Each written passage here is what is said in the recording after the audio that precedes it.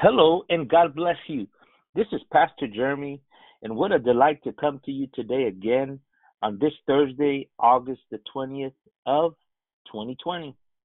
And we are marching ahead as the days they almost seem like they're becoming shorter and time is passing by, but we are heading, and the coming of the Lord is nearer than when we first begun.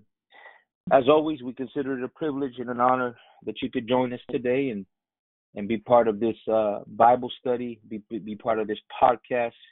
As always, our desire is to be able to see the Word of God in a relevant way through a prophetic lens, Lord, as the Lord is speaking. And we have been on a journey. We have been studying from the book of the prophet Jeremiah, and I believe there's still so much more that God has for us that we're going to be able to glean today.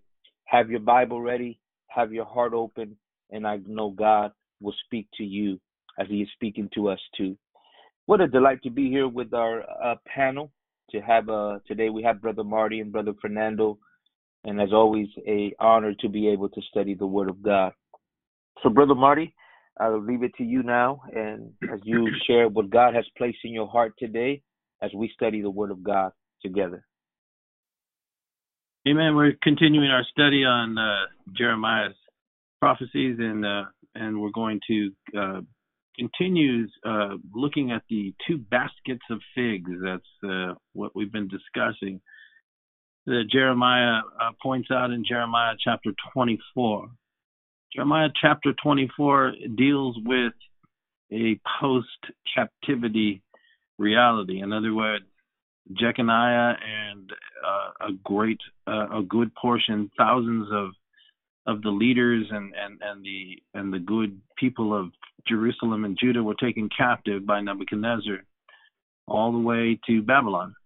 And when we pick up Jeremiah's prophecy in chapter 24, King Zedekiah is in power, and a small remnant has been left behind to take care of the temple, to take care of Jerusalem, and and a smaller population throughout, the cities of Judah.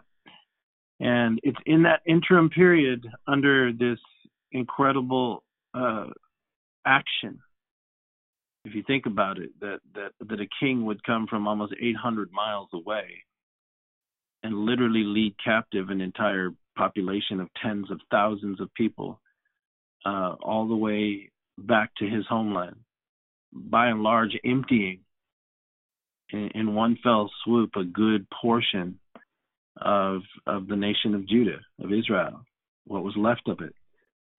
And it's into this complex military, political, and spiritual situation that Jeremiah has this vision of the two figs, and that's what Jeremy's going to begin reading at today.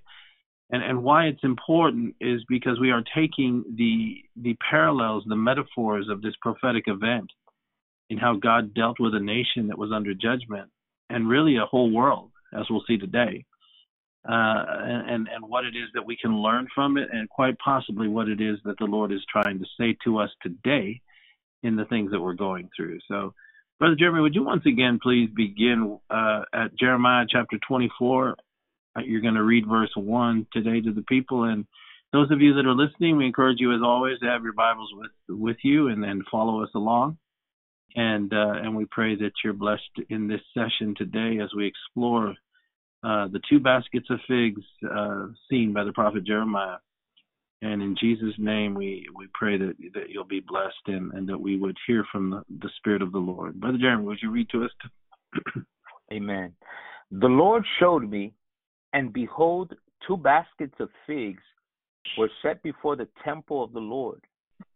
After that, Nebuchadnezzar, king of Babylon, had carried away captive Jeconiah, the son of Jehoiakim, king of Judah, and the prince of Judah, with the carpenters and smiths from Jerusalem, and had brought them to Babylon. Amen. So the Lord showed me, and behold, two baskets of figs were set before the temple. And that's what Jeremiah starts off chapter 24 with. And as we've been discussing, if you followed the last two podcasts especially, Prophet Jeremiah was unfolding a great revelation, really, that he found in the two baskets of figs. And remember, as we've been discussing, the revelation came after the people were taken captive. So a whole host of people had been taken captive. And how he saw that represented was that there were two baskets of figs, and he identifies them as being set before the temple in verse 1 there. And the reason that's important, it's very symbolic in a sense.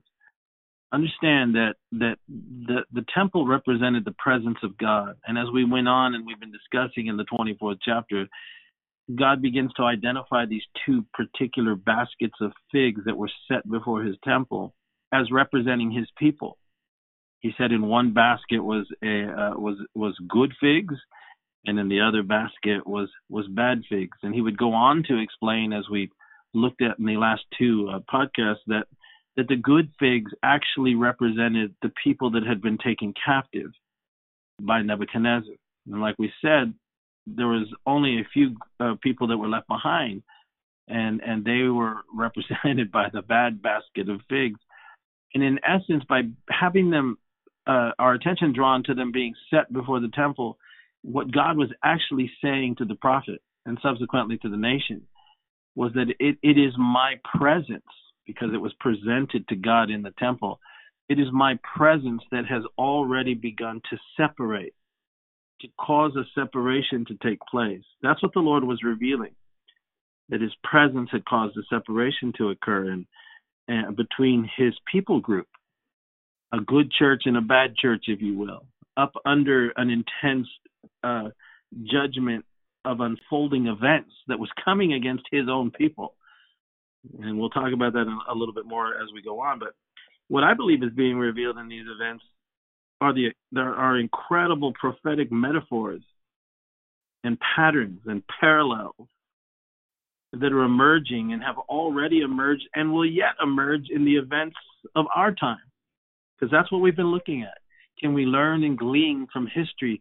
It appears that there's a pattern here, a connection in how God dealt with ancient Judah, and quite possibly how he's dealing with the United States and the church in it right now, as we find ourselves in a great global pandemic and turmoil, really, that the whole planet is experiencing. Everybody is experiencing this. And they really do parallel the times of the last days. You know, what happened to them then. It's a parallel of the last days of Judah, Jerusalem, and the temple, and we'll explore that a little bit more. America's church and its people, and I don't want to rush through this thought here, but America, her churches, and her people are in deep, deep trouble. Yeah. Like Judah's last days, you know, many voices have emerged in our time in the churches and at a national level.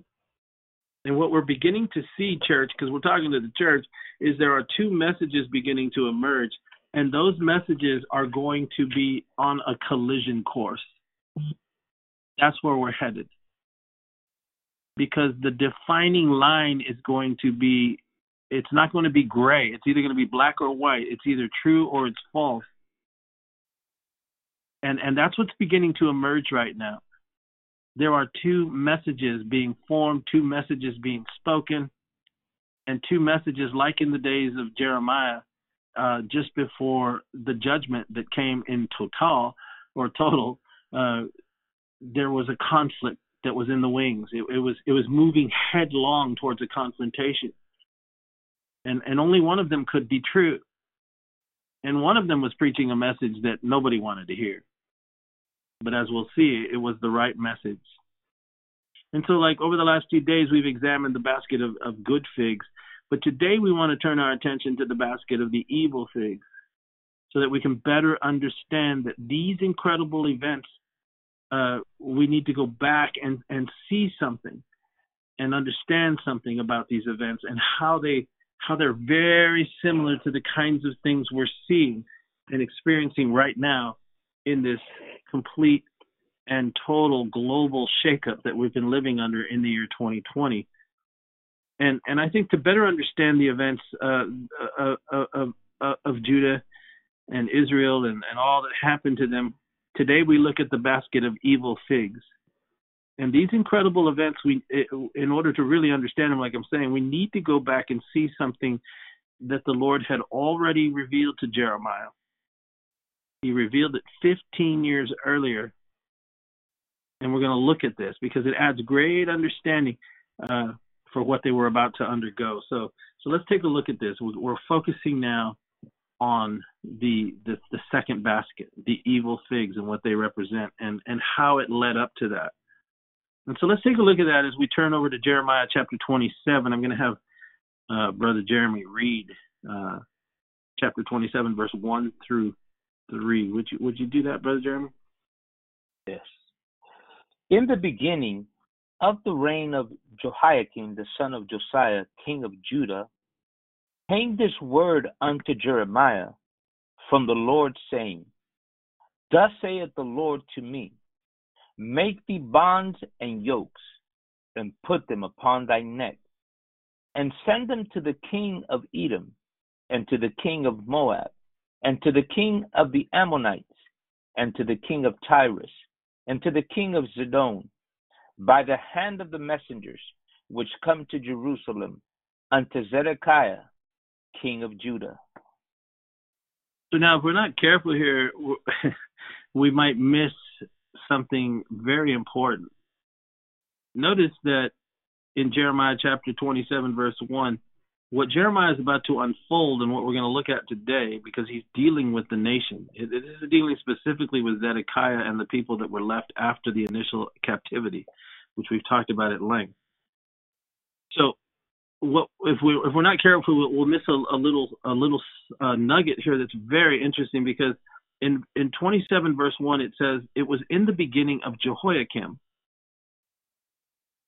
and his reign, the son of Josiah of Judah, came this word.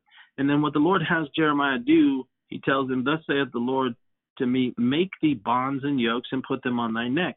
But then when we get to verse 3, he tells him to send these yokes and these bonds by messengers which are coming to Jerusalem and who are visiting Zedekiah the king. Well, that seems like a contradiction, because verse 1, he gets this vision when Jehoiakim's reigning, but in verse 3, he's telling him to send the yokes, and it's Zedekiah that's reigning. So what we see there is that, and in order to understand it correctly, what we're seeing is that when Jehoiakim became the king, God gave Jeremiah a vision. But Jehoiakim would reign for almost 11 years. And it appears that when these actual yokes and these bonds were sent by emissaries to the surrounding kings, it wasn't until Zedekiah became the king.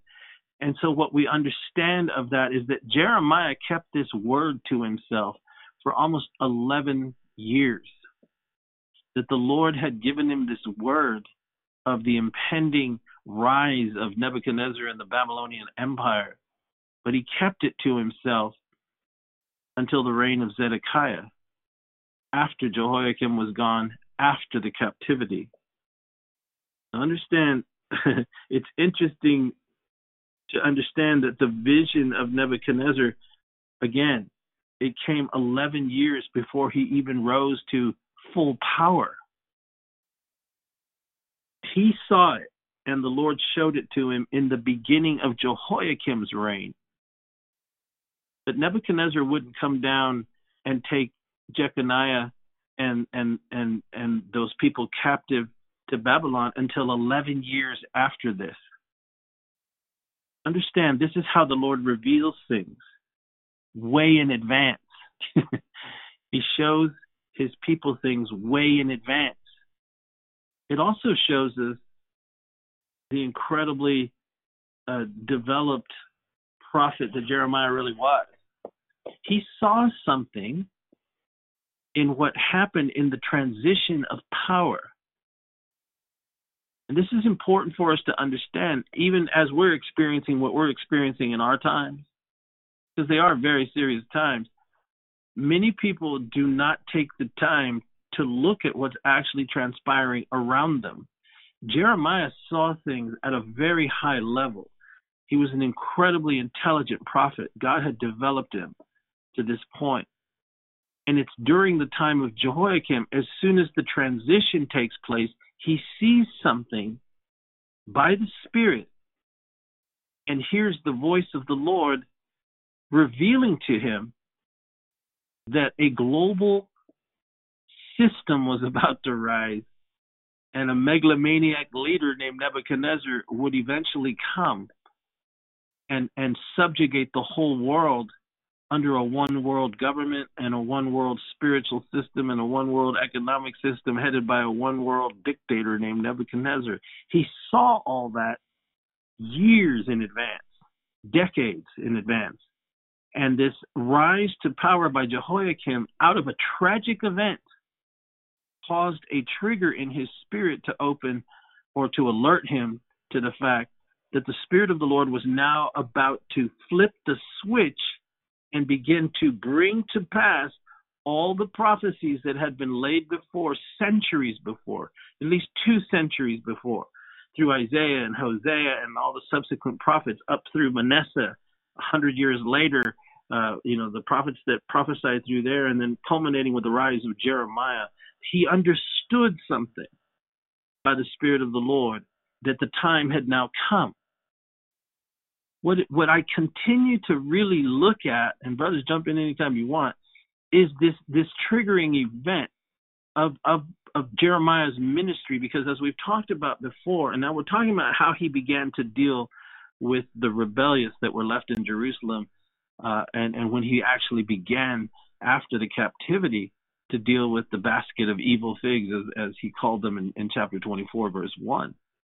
What is incredibly notable and something that we need to pay attention to, as we've talked about before, is that the prophecies had been given to this nation of God's people, that if they did not turn from their heathenistic and idolatrous practices, which they had brought not only into their homes, but all the way up into the temple of God, that he was going to judge them and judge them severely. Well, he began prophesying these things in the days of Isaiah. And that was a good 100 and almost 200 years before they would actually transpire. And there would be subsequent prophets all along the decades, lamenting and prophesying, but they wouldn't turn. And what's unique to me about Jeremiah is that he is that prophet, along with Habakkuk and Uriah, who we'll look at in a day or two, that were raised up by God. And they were unique to the prophetic ministry in that they would be there to witness not only the words that God had given them to warn their generation, but the words that had been laid down by the prophets of old that were going to come to pass in their time. And this is important to understand, because it's a very difficult thing to wrap your head around, to really embrace. When does a John the Baptist, like we've talked about before, you and me, Brother Fernando, when does a John the Baptist decide to put on the mantle of Elijah, right? There comes a triggering event where you're all in, I mean, you're actually all in. Right. And Jeremiah was like that. He came all in. He wasn't. It's easy to prophesy about something in the future, right? But to say it's going to happen in our time, that's a whole different story. That's a whole different level. That's a whole different level of consecration and sanctification in the pursuit of God for the hidden and the secret. We see a quality of it, which is kind of interesting, because in that captivity that took place, remember, the prophet Daniel was one of them that was taken captive. Isn't it interesting that the core development of his own prophetic experience allowed him by the Spirit of God to go into the secret things and have them revealed to him? It is the same quality. It kind of gives me chills when I think about it, because just before the captivity was let loose and they were allowed to return and rebuild the New Jerusalem, Daniel is studying. He's not studying Isaiah or Amos or Micah. He might have been, but he quotes Jeremiah and says that it's Jeremiah's writings that alerted me to the fulfillment of the prophecies in my time, that God's people were going to be let go. But after that 70-year period, but that's for another day in the future. The point is this: when do you recognize that what you are seeing, my God, what you are actually seeing is the time of the prophet's words being fulfilled in your generation? And are you willing to go all in? And what do I mean by that? I mean all in your public declaration, in what you share with those around you, that we are actually living in those days. Because the Apostle Peter said this, that in the last days that there would be those who preach that Jesus is coming, but that the population had become so hard and numb to it, even numb to the signs, that they wouldn't respond. And as a matter of fact, they would begin to scoff and laugh and say, it's always been this way, man. We're going to recover from this. But Peter said in the last days, scoffers would come, mocking the message. But on the flip side as well, though, we look at that and we say, but hey, there were people there and people that are prophesied that are going to have the revelation that we are living in the last days. And who are those people specifically? Peter said so in 2 Peter chapter 3. They would be the ones who studied the commandments of the holy apostles and dug deep into the words of the prophets of old.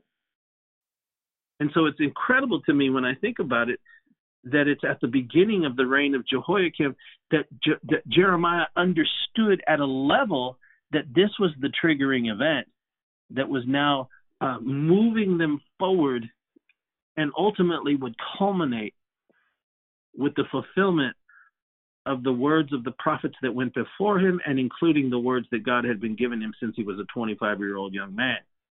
It was going to happen now in his generation. Brother Jeremy, read to us Jeremiah 7 so we can see what we're talking about here. In Jeremiah chapter 7, I think it's how he laid out the case and what he called and how he specifically targeted his generation. Can you read that to us? Jeremiah 7:26 through 29. 26 to 29. Okay. Yet they hearkened not unto me, nor inclined their ear, but hardened their neck. They did worse than their fathers. Therefore thou shalt speak all these words unto them, but they will not hearken to thee. Thou shalt also call unto them, but they will not answer thee. But thou shalt say unto them, This is a nation that obeyeth not the voice of the Lord their God, nor receiveth correction. Truth is perished and is cut off from their mouth. Cut off thine hair, O Jerusalem, and cast it away, and take up a lamentation on high places, for the Lord hath rejected and forsaken the generation of his wrath. What was indicative of that generation? Read verse 30, would you, Brother Jeremy? For the children of Judah have done evil in my sight, saith the Lord. They have set their abominations in the house which is called by my name, to pollute it. Incredible. So the extent of the generation he was living in had reached the point that they were no longer reachable in the fact that they even went into the very house of God and brought their idolatry, brought their pagan practices, brought their compromise into God's house where they gathered, and he says to pollute it. It polluted his house. And if we haven't seen the same thing leading up to 2020 as this description of a nation in the United States, then I don't know what describes it, because this perfectly describes it. And that's what Jeremiah was saying. And that's what God was telling Jeremiah. He called it in verse 29 that the Lord has rejected and forsaken, and he identifies it this way, the generation of his wrath. Incredible. Because what that teaches us, brothers, go ahead, what were you going to say? No, I'm saying yes, that's it, brother. Forsaking the generation of his wrath.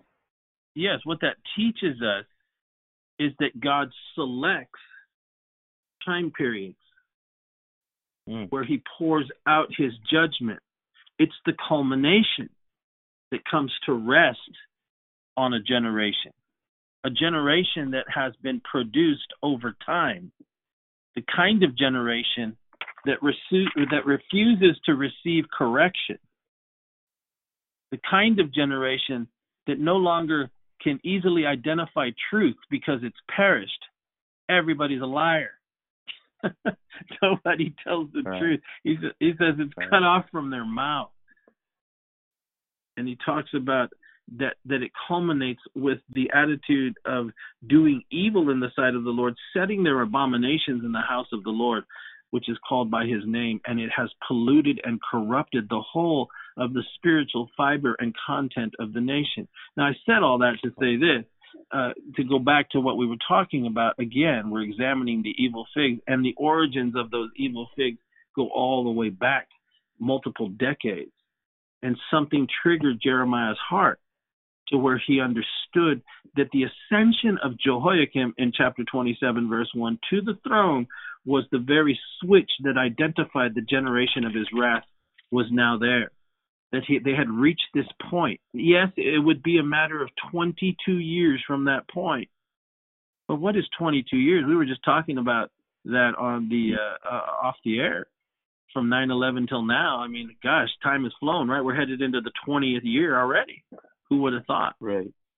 But in the beginning of the reign of Jehoiakim, the son of Josiah, the king of Judah, came this word unto Jeremiah from the Lord, saying, make thee bonds and put them on thy neck. And then there's from verse 2 to verse 3, there's this incredible length of time. It's as if he constructed these things, held on to them, but he himself began to wear a yoke. Think about this, brothers. It's extraordinary to consider this. The prophets, including Jeremiah, had been warning for years what was coming, judgment. Yet the nation was self-deluded. Even in the face of the great King Josiah being slain on the fields of Megiddo by Pharaoh Necho, even when Pharaoh removed King Jehoaz and set up Jehoiakim, when he put Judah and Jerusalem under taxation, and then he installed his own puppet king, that's Jehoiakim, they still couldn't see what was happening to them as a nation. So now the Lord takes it to an extreme level. And read verse 2. What does he have the prophet do? Is that in chapter 24? 27. 27. Pay attention. Well, because I was in chapter 7. So you're taking a journey. All right, yeah. I repent. Here we go. It says, thus saith the Lord to me, make thee bonds and yokes, and put them upon thy neck. Well, he has him do something extreme. He creates an illustrated sermon, right? As soon as Jehoiakim becomes king, he says, I want you to go make me something, Jeremiah. Make these bonds, make these yokes. Really what that was, it was like a metal bar and these leather straps. And it's what they would use when they would hook up their steeds or their ox, to plow the field. It's the thing that keeps them in line. And so when you do some research here, from that point on, Jeremiah would walk publicly with this yoke on him. It's literally like a wooden beam with these leather straps where he would rest his arms there, and he'd walk around. It looked like he was carrying a cross. And he would walk around like that, not for a day or two, but for 15 years. Incredible. All right. He would wear this yoke, and it was for 15 years that he wore the yoke. But then there's an 11-year, 3+ month gap between verse 1 and 2 and verse 3. How do we know that?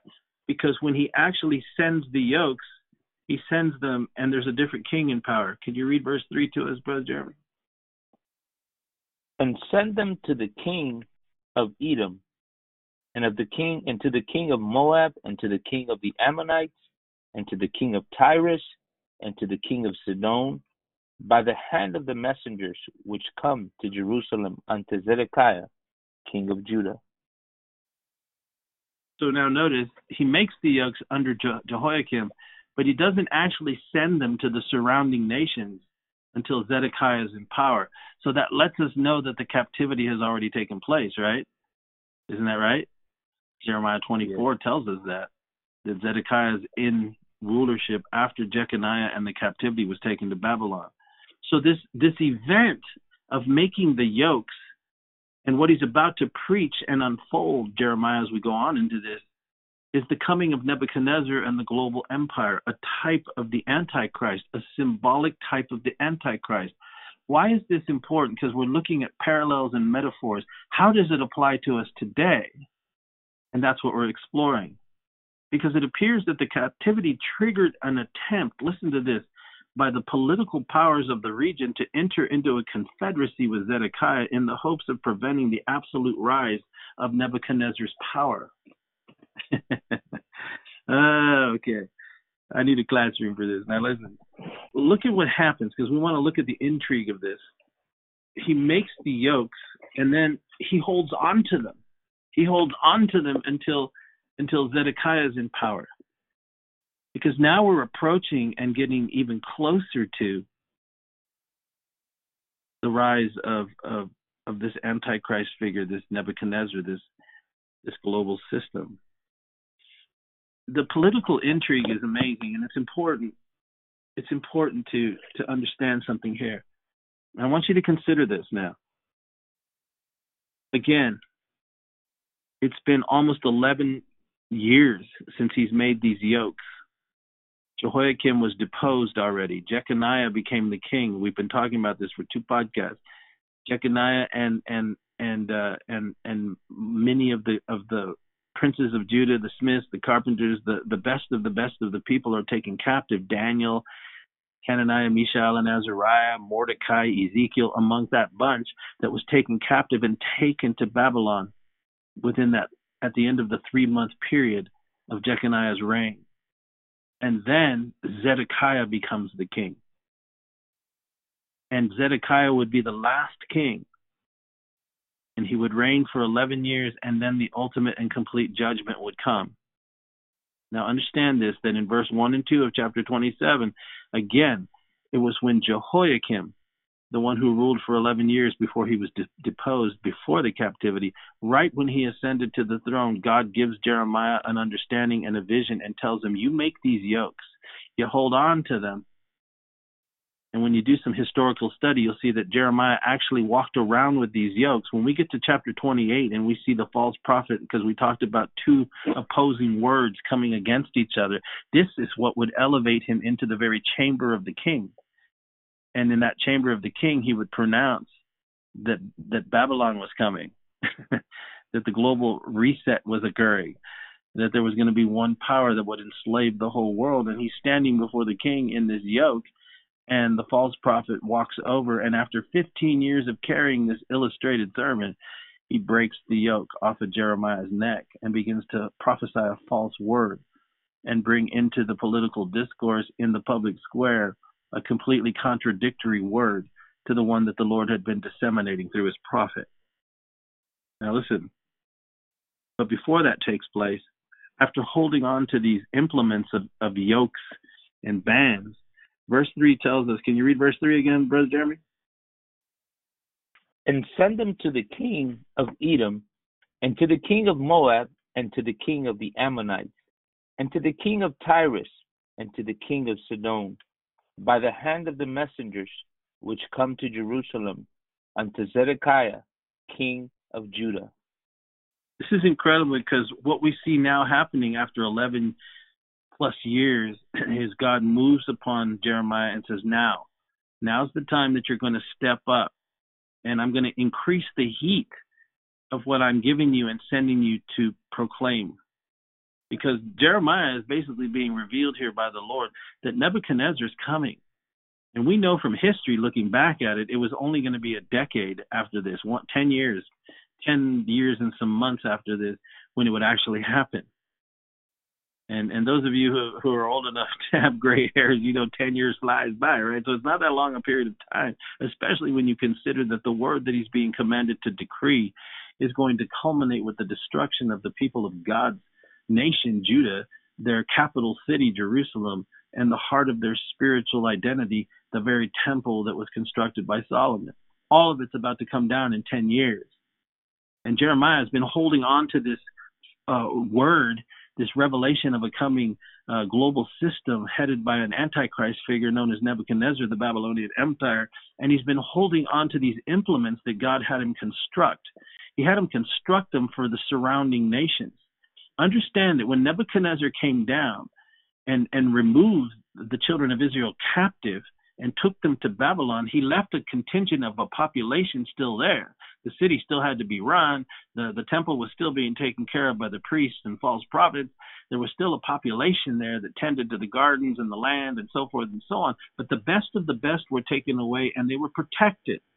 And when Jeremiah begins to now move, it's after the captivity. It's after that historical event. And now he begins to double down. And he steps out into the public arena. He interjects himself into the national and international scene, man. Why do you say international? Because he's getting ready to deal with the king of Edom, the king of Moab, the king of the Ammonites, the king of Tyrus, and the king of Zidon. Why? There was still some kind of, some kind of delusion that these nations were under. Remember, they just saw Nebuchadnezzar come down into Jerusalem and take a whole bunch of people captive. The good figs, as we've been calling them. What was left behind was the evil figs. They were resisting what was happening. What they didn't understand collectively, not only the nations surrounding Jerusalem and the other nations in the region, but Jerusalem and its rulership itself didn't understand what was happening. They still had hopes that they could overturn what was actually happening. And so they began to meet together. They began to have political discourse as to how we're going to emerge out of this rising power called Babylon and this incredibly powerful antichrist figure, Nebuchadnezzar. How are we going to overthrow this? They still had hopes of creating some sort of military alliances to prevent the inevitable, which was a global takeover. I don't think you hear what I'm saying. What Jeremiah is revealing here. Listen, it's at this point that he interjects himself into the political discourse. He became at this point a prophet to the nations, just like the Lord said he would, right? In Jeremiah chapter 1, he said, I've ordained you to be a prophet to my people and to the nations. Now he's entering into that phase of his ministry. And look what he does in verse 3. The Lord has Jeremiah intercept the ambassadors. And he hands them all these yokes and bands to take back to their kings. He intercepted. Think of this, brothers. This is just let me slow down here. Think of this. He literally has the audacity and the boldness to mess with the political workings of the administration and to begin to bypass the king. And he gives these ambassadors from the other nations who are trying to preserve the king and their territory, and he sends them back to their kings with a word from God. And what does he tell them? Read verse 4 to us. Look what he does in verse 4, brother Jeremy, would you? And command them to say unto their masters, thus saith the Lord of hosts, the God of Israel, thus shall ye say unto your masters. And before we get into what he sends them back to say, think of this again.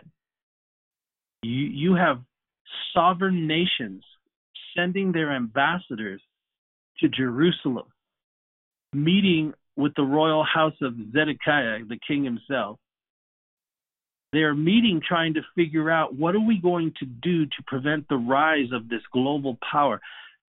And into this climate, God sends his prophet to intercept the ambassadors from these nations And then he hands them all the very same yokes that he's wearing as an illustrated sermon that bondage is coming to the whole world.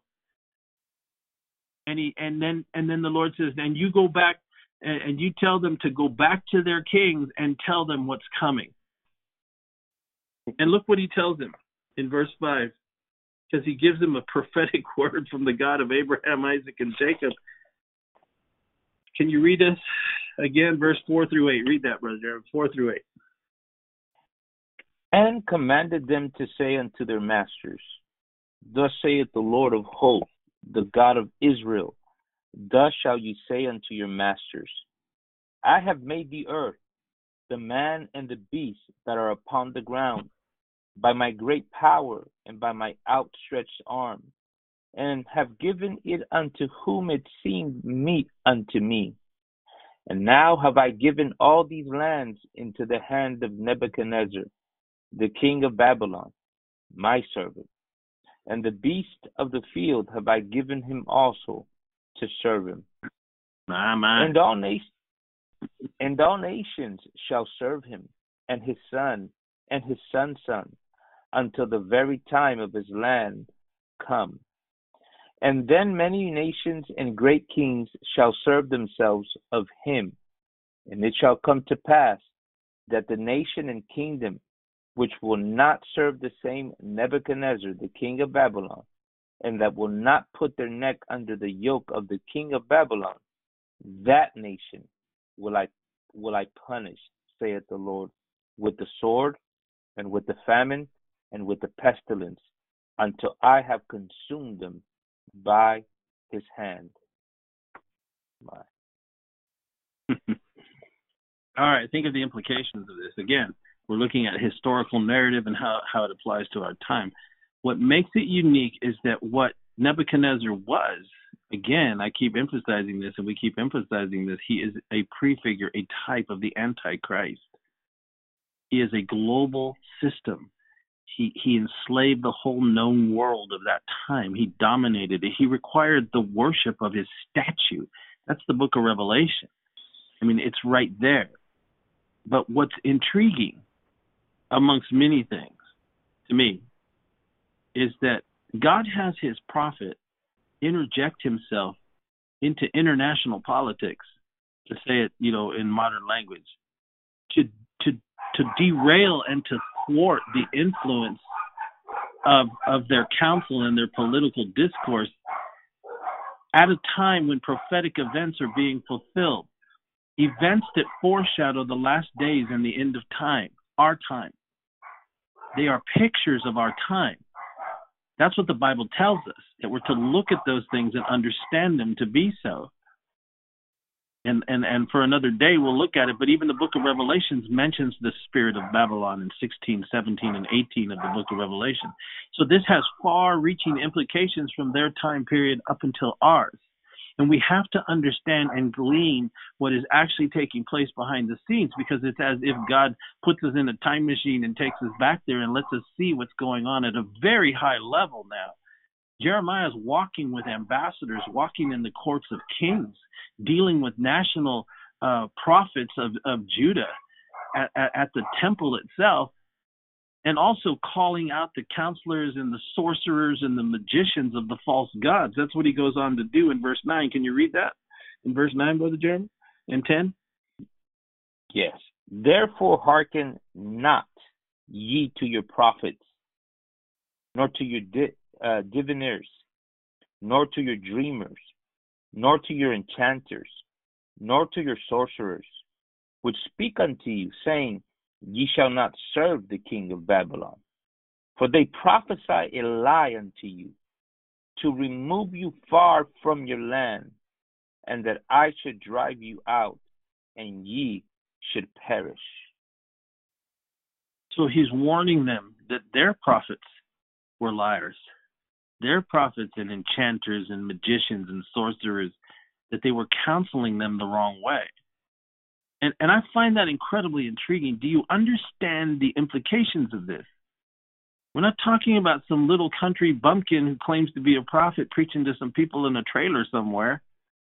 We're talking about a man full of the Spirit of God, who interjects himself into international and national political discourse, warning the kings of the region that they better not enter into an agreement with Zedekiah, and that they better come under the submission of what's happening.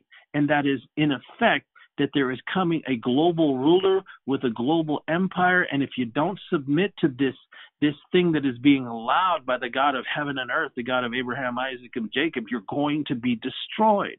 And what's incredible is that he warns the Gentile nations before he sends Jeremiah to Zedekiah the king. Why did he do this? Well, first of all, I think it represents he's a God of mercy and grace, right? He loves all people.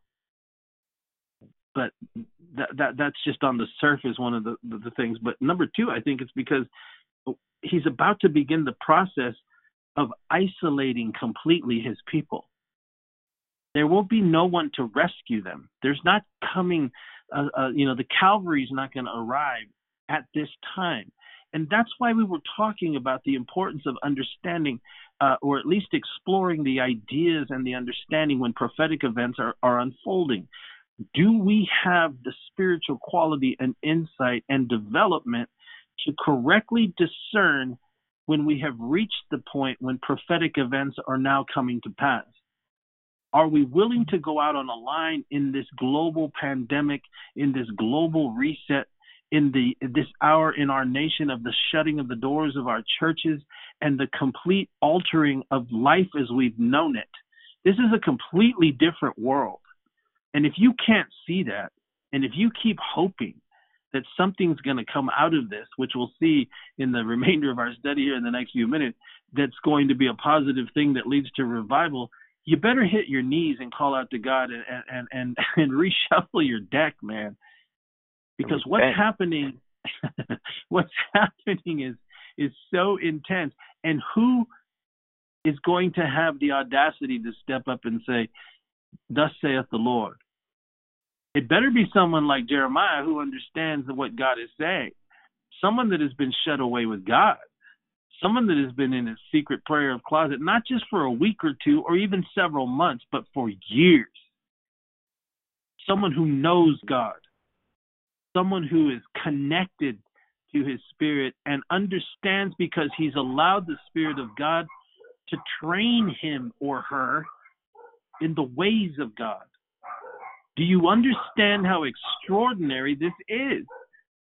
That a man of God would interject himself at this level in order to protect the surrounding nations from what's ultimately going to come upon his own people. They withdrew. If you study history, they withdrew their treaties because the man of God warned them. They listened to the prophet.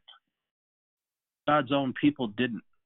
As a matter of fact, a whole host of false prophets rose up and would countermand his word. And that's what we see after he addresses the nations, because God is a good God.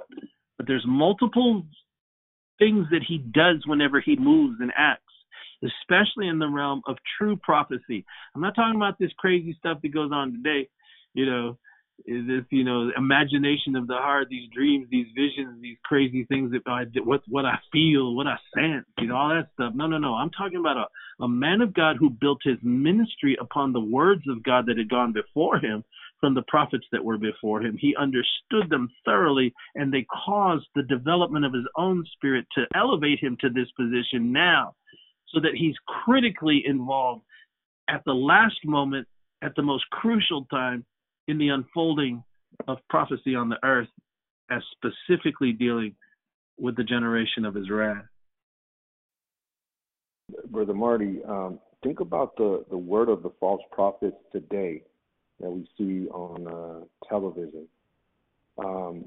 Everything has to do with our nation and how God is going to bless it, right? But what we're saying here is Jeremiah was able to transcend his own patriotism and the love for his country, in that he was able to speak a word that transcended, his nation, and it was global, or at least in his day, it reached reach as far as the Gentile nations that were going to come under the rulership and dictatorship of Nebuchadnezzar.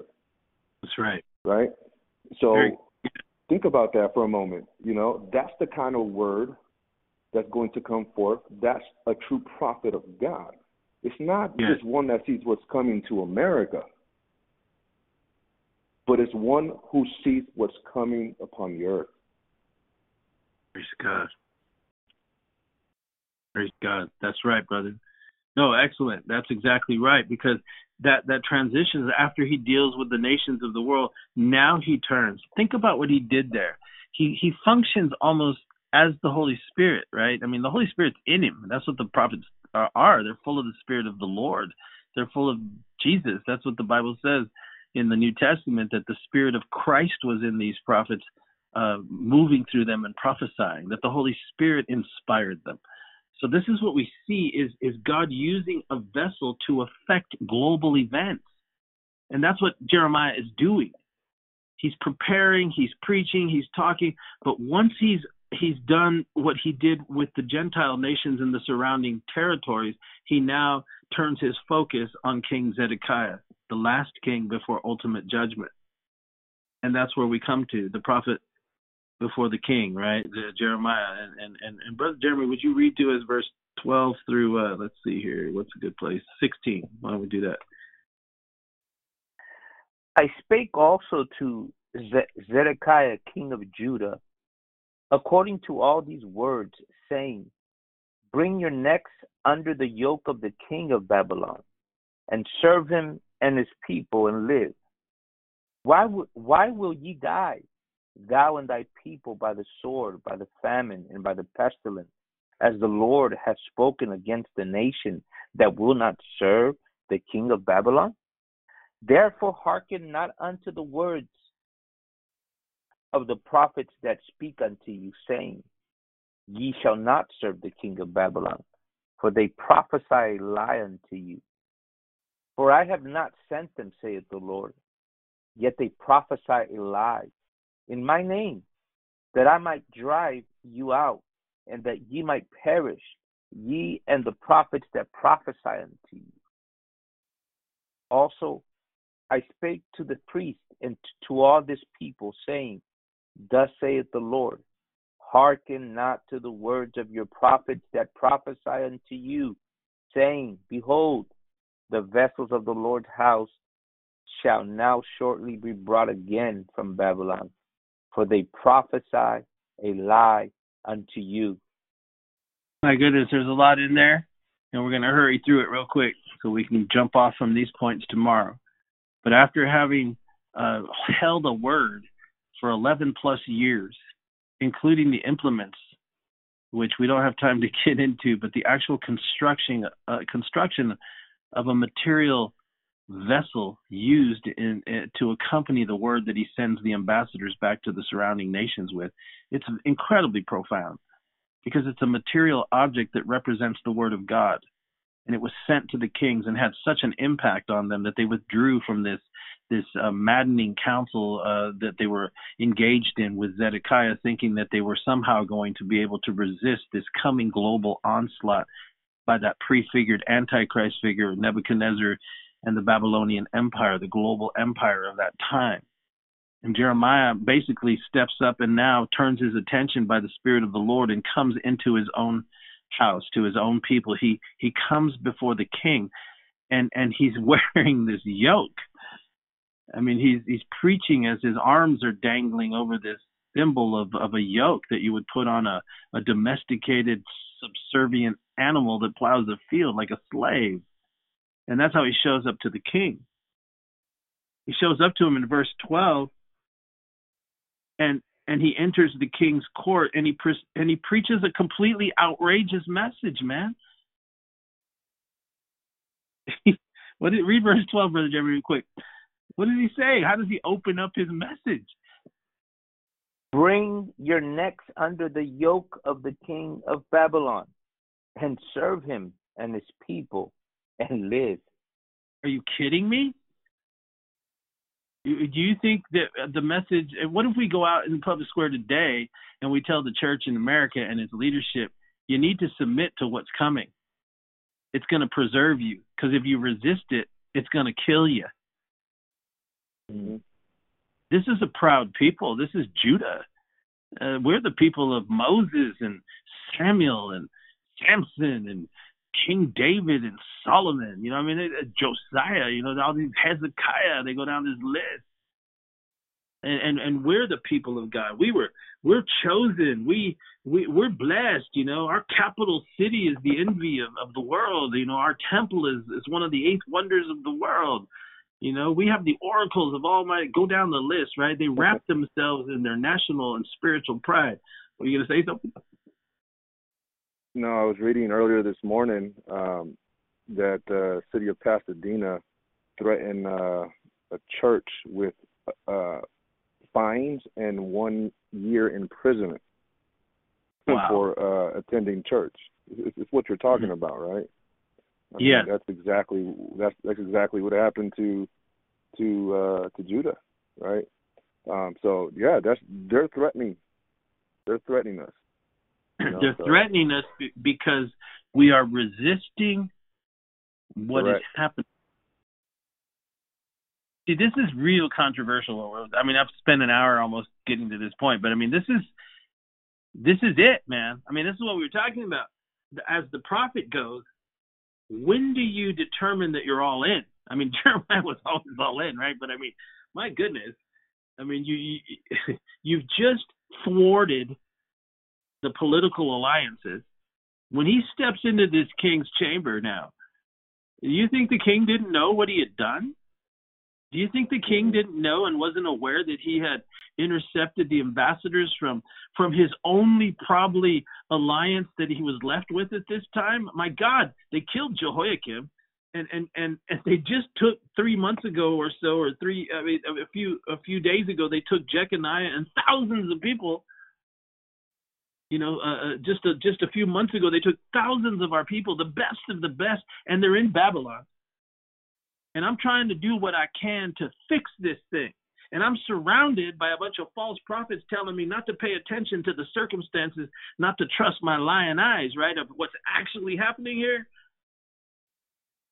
And then this prophet who's been plaguing us since the days of Josiah, telling us everything's gonna fall apart. Now he interrupts and starts handing out these yokes and sending ambassadors back to the king, and now nobody's returning my phone call, man. Yeah. And then you come step in here, and now you tell me that we're supposed to let it happen and not resist it? Brother, are y'all ready to go all in?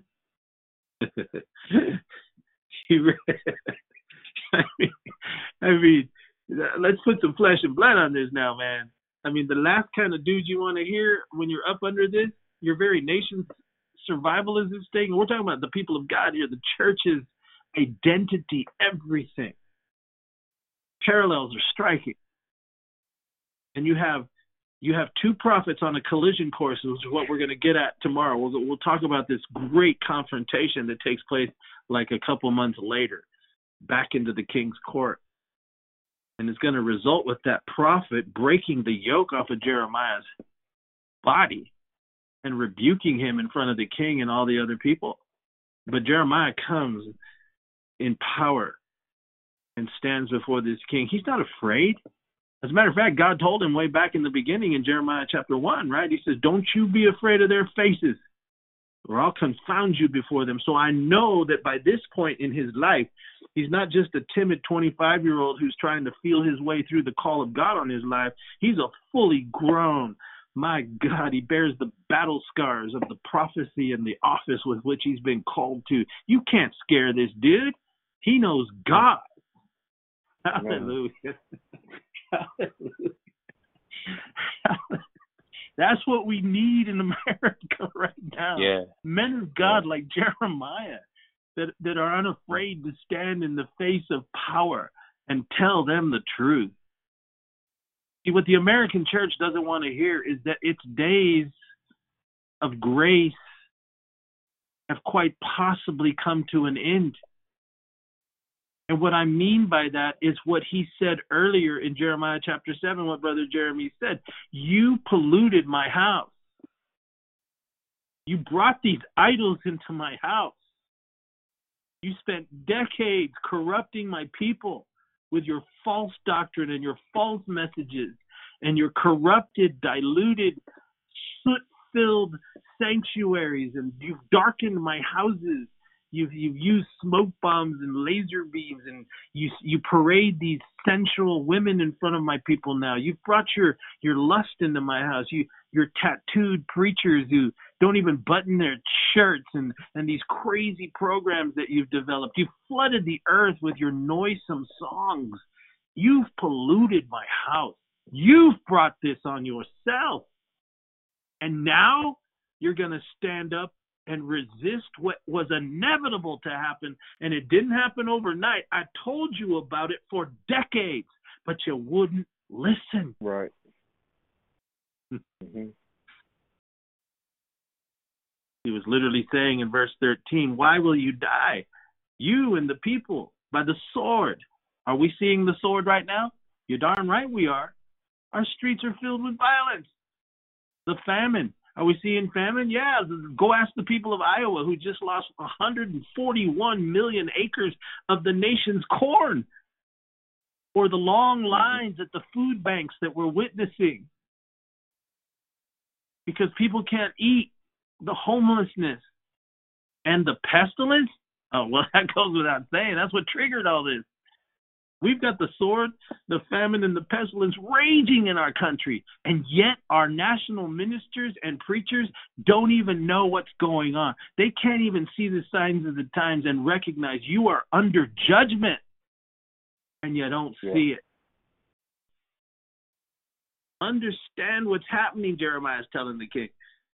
Your time has come, and you better submit to the Lord's correction, because if you don't, you're going to die. Just like you pointed out, Brother Fernando, these preachers that are pretending to be these martyrs for Jesus, all they're doing is stoking the devils in these political demons that are trying to shut the church as a whole, and bringing them to the forefront so that they have excuses to throw all the people of God in jail if they want to.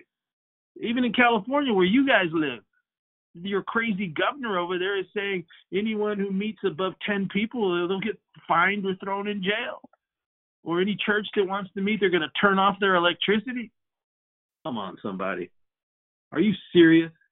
Do you see what's happening? That's what Jeremiah was saying to his king.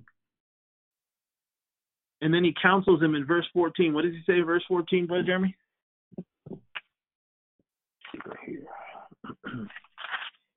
Says, therefore hearken not unto the words of the prophets that speak unto you, saying, ye shall not serve the king of Babylon, for they prophesy a lie unto you. Let me tell you something. This prophecy or this prophetic utterance that Jeremiah has given to Zedekiah, think of what he just said there. Think of how incredible. He's literally contradicting the word of the king's spiritual advisors, man. Of the king's prophets, right? And what he is saying is so outrageous, just as it is in our climate right now. It's outrageous to think, to actually wrap our heads around this. Is God's hand in this?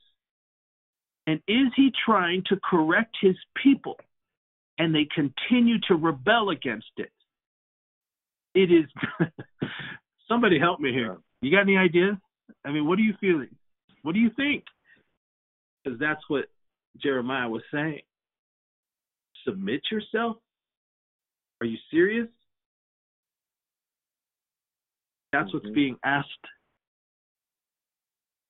Notice how many false prophets are abounding. What was their message? It's the opposite of submit, right? But he said, I think that's the question. You started off with it. Are we willing to go all in with this proclamation?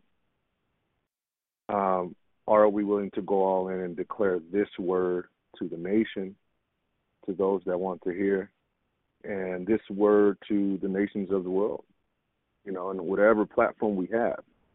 And it's something that we're asking ourselves daily, right? And this is what we're saying. This is what we believe the word of the Lord is. It's the same word that God gave Jeremiah to give to Judah, to give to the surrounding nations that would come under the power of Nebuchadnezzar and Babylon.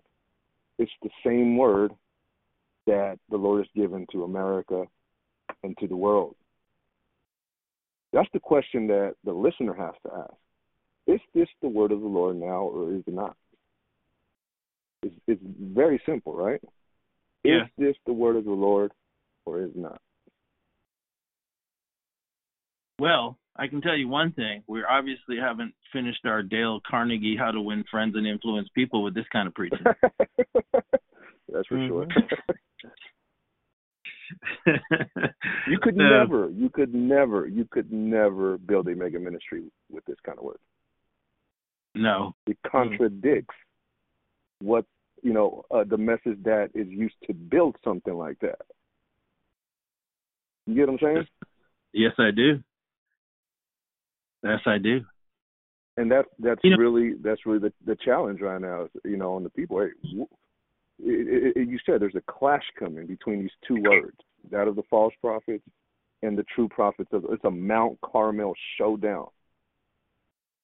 My goodness. Coming to the forefront.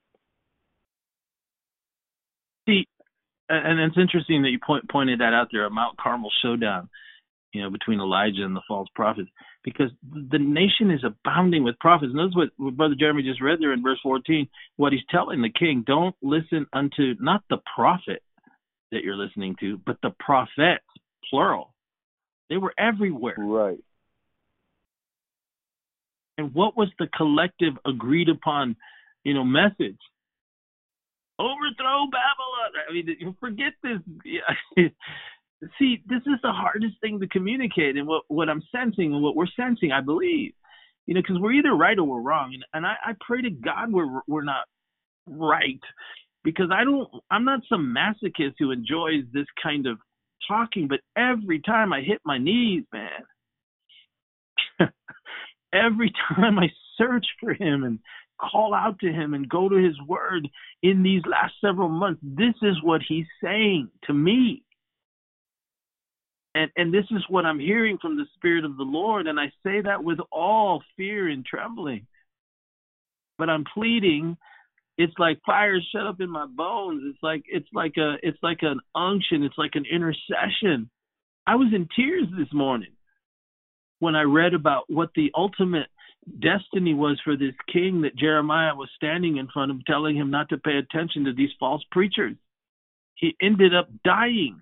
He ended up having his eyes burned out. He ended up seeing his own children slayed with the sword in front of him as a lasting memory and lament. He would live in prison and in chains and in darkness and not be able to see. And the only thing he would have in his memory would be his children were slayed before him, and he would hear the voice of the prophet. I know he did, Jeremiah, pleading with him like he did this day, saying, don't do this, man. I cried this morning when I read that. And I cry for our country. I cry for the people. They're good people. They just don't know. And they've had stupid preachers telling them stupid things for decades. They think they're saved, a lot of them, and they've never even heard the gospel. And so they rally around this compromised pseudo-Christianity that is not Christianity, that does anything but avoid persecution or pain or trial or test, as if it's entitled to skate its way through a world that's gone mad, and then Jesus is going to come and rescue us from all this madness because we're the privileged American church. Are you kidding me? You don't even see what's happening. You have no strength to see what's happening. And then you've got these knuckleheads trying to pretend that there's some, and they're driven by ego. They're trying, like Hananiah was, who will look out tomorrow. They're driven by ego because the opposite is happening, and it's a threat to them and to their ministry and their very survival right now. Right. Notice in verse 14, right, brother, the false prophets are abounding. And Jeremiah tells him, don't listen to them. Brothers and sisters out there, don't listen to these false preachers on TV, or these knuckleheads, or these crazy sisters that float through churches. You know who I'm talking about, those hyper pseudo spiritual people. I heard a dream. I saw this thing on YouTube, blah, blah, blah. Tell them to tell you in the Word. Tell them to show you in the Word of God. Amen. What does God's Word say? Right. And if they can't, then run from them. Get them out of your life. That's what Jeremiah was trying to tell the king, right? They prophesied to you a lie. My goodness. These are strong words. And he wasn't speaking them to me or Fernando or Jeremy. He's speaking them to a man that could have his head cut off at any second. And he's telling him the exact opposite of what he wants to hear. And not only that, he's messed up his foreign policy and completely has him isolated now. My. Mm-hmm. Verse 15. Can you read verse 15 again, Brother Jeremy? For I have not sent them, saith the Lord, yet they prophesy a lie in my name, that I might drive you out, and that ye might perish, ye and the prophets that prophesy unto you. Brother, this actual encounter is about 7 years away from when these words would come to pass. Just a mere 7 years, as you'll see in chapter 28 when we get into that tomorrow. That then it finally comes to a head, and Jeremiah has a confrontation with the national prophet Hananiah in the presence of the king and all the court. It's an incredible thing we'll look at tomorrow, Lord willing, but they're about 7 years away. And think about it. That's why I was saying, in the dungeons of Babylon, in chains, from the royal palace to the dungeons of a heathen, paganistic, demonic society. That's where he found himself with his eyes burned out. But did his memories go back to this grace of God, this time? Did every time he hear the words of Jeremiah saying, don't listen to them because it's going to result in your death? Did he always see the image, as the wicked one will do, the images of his children screaming out in absolute agony and fright as they thrust the swords into their guts and they died in front of the king? Did he lament at that moment in chains, yelling, please, no, no, no? I mean, I know it's dramatic, but man, let's put some flesh and blood on this. It is serious if you don't hear what the Spirit tells you. It is serious if you don't turn when he says, thus saith the Lord. It is vital. Not only you, but your whole family's life is at stake. And the devil is such that he'll keep you alive in order to torment you to the greatest extent because of your rebellion, because of your refusal to listen when God speaks. That's what happened to this king. He was warned 7 years before it happened. Jeremiah comes into this throne room and tells him, hey, these guys are liars. These guys are phonies. They prophesy in my name, and I didn't send them. But the result of their ministry is I'm going to drive you out because you've hitched your wagon to this false word. I'm struggling for words. This is insane. It's insane on multiple levels. It's crazy when you think about it. When you actually lay it out on the table and begin to look and inspect each individual piece and component and rotate it and walk up in between the story and the narrative of it, you begin to realize just how incredibly weighty these things are and why it's quite conceivable that if we don't glean from the beautiful revelation that's concealed by the Spirit and revealed by the Spirit for our time, we're in deep trouble. Deep trouble. Greater than any time I've ever seen. And I'm not trying to be dramatic. I'm literally telling you, I've been alive long enough to have seen several decades go by. I mean, I'm a child of the 60s, man. I was born before JFK was assassinated. I was alive when they killed Bobby Kennedy. I was there watching the TV when he gave the speech saying that Martin Luther King had been assassinated. I used to go pick up my dad at Cal State Northridge and have to pass hundreds and hundreds of the hippies that are now the communist Marxist professors in our university that have corrupted your children. I drove by those. I was there in the Vietnam War. We lost loved ones. My uncle was wounded. I was alive at Roe versus Wade, the taking out of prayer from our schools. This has been a decade-long decline, bringing us to this moment that we find ourselves in the church. I'm not blaming the world. It was the church and the preachers, these false prophets, that abrogated their position of holiness and of being those trumpeters of righteousness to a nation that was obviously the most blessed nation that's ever been blessed since the days of the nation of Judah and Israel. It's a decline that has been in the making. If 9/11 didn't get our attention, we had about a 30-day revival where Congress got together on the steps and saying, God bless America. Now they remove God from their platform. If you're looking to politics or to some compromised, pseudo-Christian patriotism movement as your answer, you are more lost, and there's nothing I can possibly say to change your mind. But to those of you who can hear the Spirit of the Lord and what God is saying, it's time to understand the time that we're in and to be part of the good basket of figs. Go deep, man. I mean, get stealthy here. So I'm talking about, I mean, get stealthy. I mean, get hidden. Get your children around you. Get your loved ones around you. You step back from this thing and you look at it and assess it.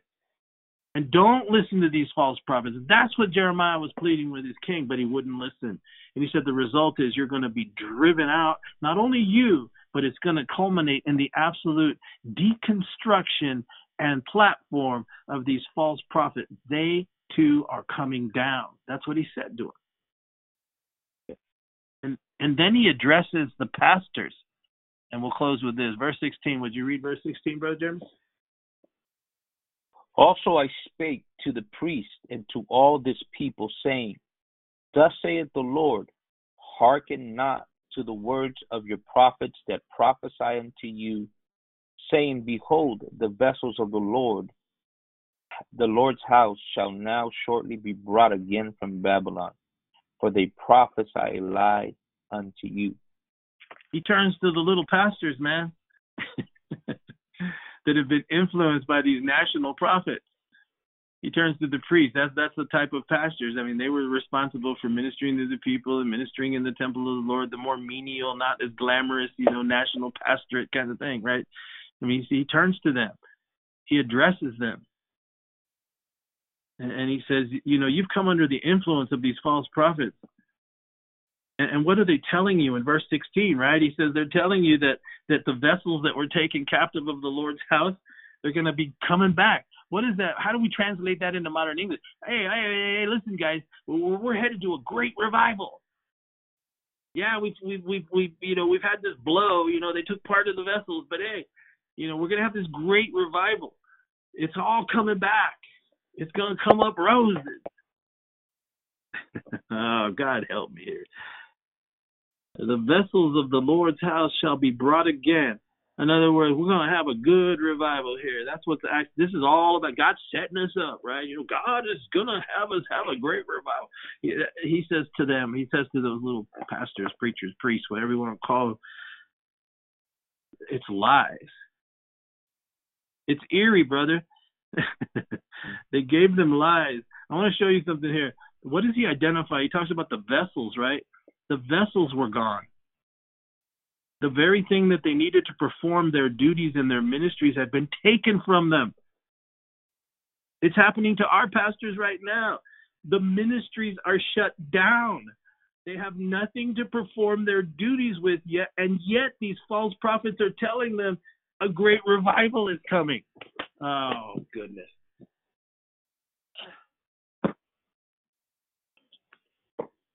Verse 17, can you read it? Says, hearken not unto them. Serve the king of Babylon and live. Wherefore should this city be laid waste? Yes. Why should the entire structure of what you've known as ministry, he's talking to the preachers right there, why should it be brought down? If you continue to persist and follow this pseudo word, this false word, and he's like opening your eyes, man. The vessels are gone. You can't even do your duties. You don't know it. You're so hard. There's so much callous between you and the ability of the Spirit to pierce your calloused heart with conviction so that you can begin to lead a national day and month and year. You're 7 years from everything coming down. That's basically what's going to happen here in history, right? As the history unfolds, you're 7 years from it. But you're so hard you won't receive what God is saying so that it can begin with you, so that you can repent before your God who you claim to be serving, and then step out in front of the people and try and rescue them from what they're up under so that you can teach them. But it ain't going to happen. We know that it didn't happen. There was a basket of good figs, a basket of bad figs. And in verse 17, he's telling the pastors, understand what's happening. Understand what's happening, that the time has come, the switch has been flipped, and it's inevitable. And if you resist against it, you're going to endanger yourself, and ultimately everything that you've ever built is going to be burnt to the ground. Verse 18, brother. And I think, But if they be prophets, and if the word of the Lord be with them, let them now make intercession to the Lord of hosts, that the vessels which are left in the house of the Lord, and in the house of the king of Judah, and at Jerusalem, go not to Babylon. if they be prophets. He wants the preachers and the king and the people to reflect, right? But then he says, then tell them to intercede. He calls them out because he knows who prays and who doesn't pray. Let me tell you something. Real people of God who seek God, they know who's been praying and who hasn't been praying. They know the consistent walk of a servant of God. They know in 5 seconds by the way that they talk, the way that they walk, the way that they act. They know, as this great prophet knew of his prophets in his day. He says, you tell them to pray, implying that they didn't really pray, right? That they didn't really seek the Lord. Obviously, they didn't, because they were preaching a false word, right? You can't be praying and not have a word from God. You can't be praying and not have thus saith the Lord. Not if you're a man or woman of God. You can't. And so what you give yourself over to then is all kinds of fluff and imaginations and dreams and visions, and I sense this, and the wind blew, and I tripped over something, so I think God, give me a break. You have nothing because you don't pray. You don't seek God. You have nothing. Concerning what's left of the vessels, he says, have them pray that. They're not even using the vessels they have left the right way. That's what he's saying. You know, they're calling for this big revival to be restored, right? That's what you just read, Brother Jeremy, in verse 16. All the vessels are coming back. He says, don't listen to that madness. Why don't they focus on what's left at least? What was left? What was left, Brother Jeremy, in verse 19? For thus saith the Lord of hosts concerning the pillars, and concerning the sea, and concerning the bases, and concerning the residue of the vessels that remain in this city. There's only 2 things. There's the pillars, and there's the brazen sea. That's all that God left. And the rest were just bases, like, platforms that they had stuck the brazen altar on and the altar of incense. All of that was gone. It's as if God allowed only the brazen altar, the brazen laver. It's this big giant like swimming pool thing, that was in Solomon's temple, where they filled it with water. It was a type of a mirror. It was the type of the water is the type of the word. That's what God wanted left by, symbolically saying you need to wash yourself in the word and see the reflection of how far you've left. All that's left are two pillars. All they were for was ornamentation. It was as if he was saying, the only thing that you have is you look like, a believer. You look like a priest. You look like a prophet. You look like the people of God. But everything around you has been taken from you because of your compromise. There's nothing left. So at least, he says, tell them to pray that what's left, instead of, calling for all those vessels that have been taken away and preaching this false word that you're going to have this big revival that's all coming back, says tell them to focus on what's left while you still have time. Pray for repentance, in other words, is what he was saying. Maybe the hand of judgment will stay. And symbolically, this sea that he's talking about, right? It's the word of God. It's repentance. You need to be clean. But they weren't going to do it. And they didn't. Tomorrow, I know I went long. I got carried away. I'm sorry, brother. We look tomorrow. Everything comes to a powerful head, right? As the king's personal national prophet confronts Jeremiah and totally steps up in his face.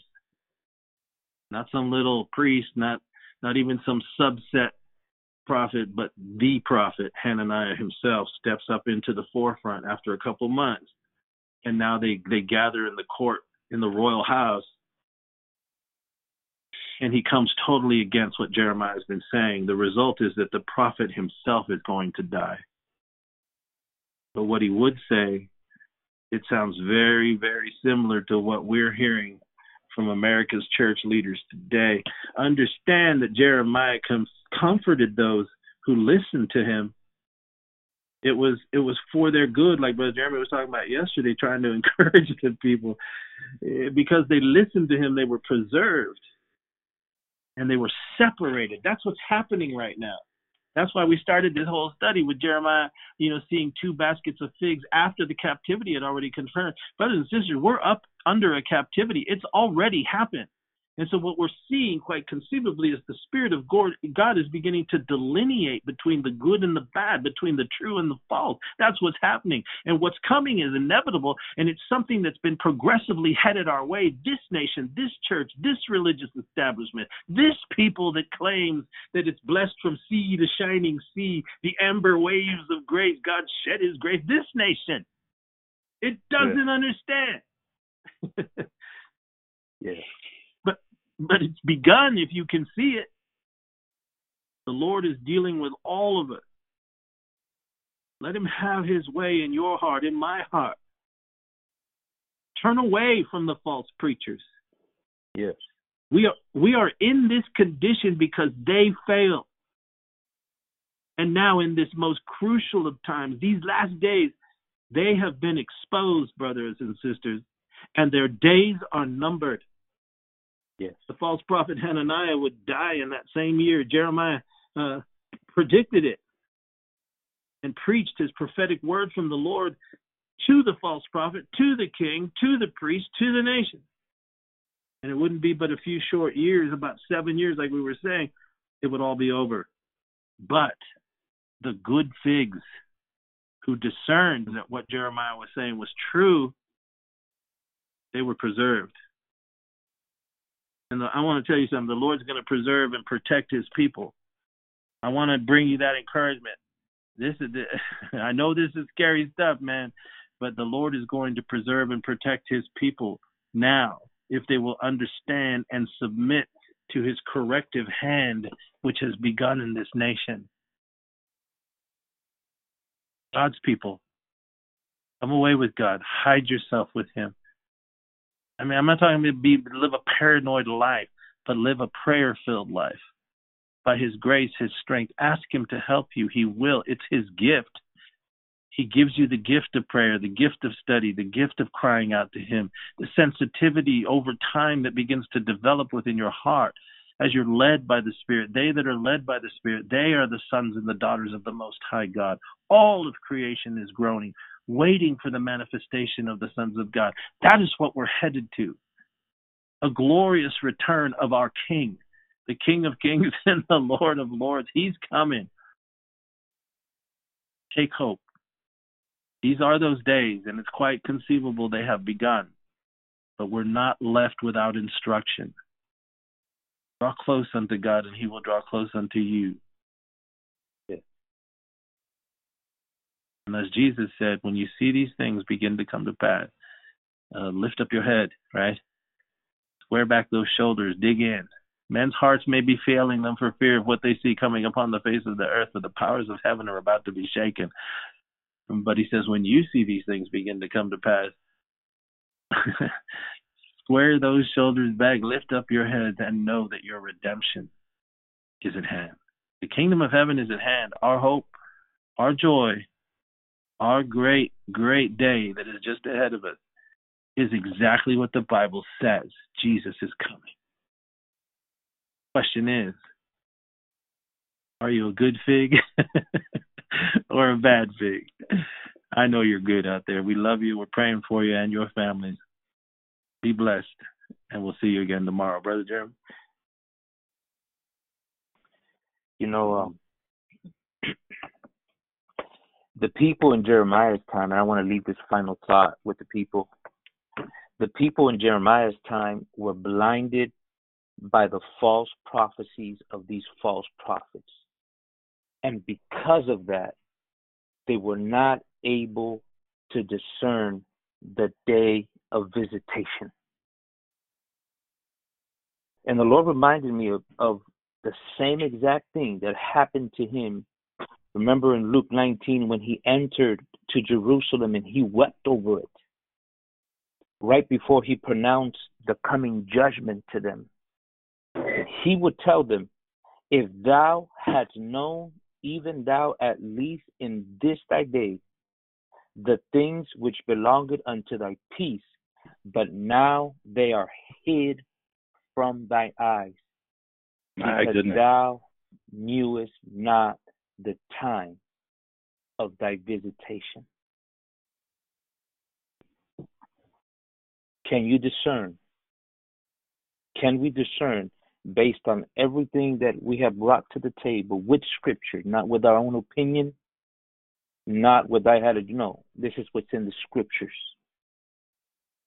Are you able to discern the time of his visitation? I pray that you join us tomorrow. May God bless you. May God keep you and keep looking up.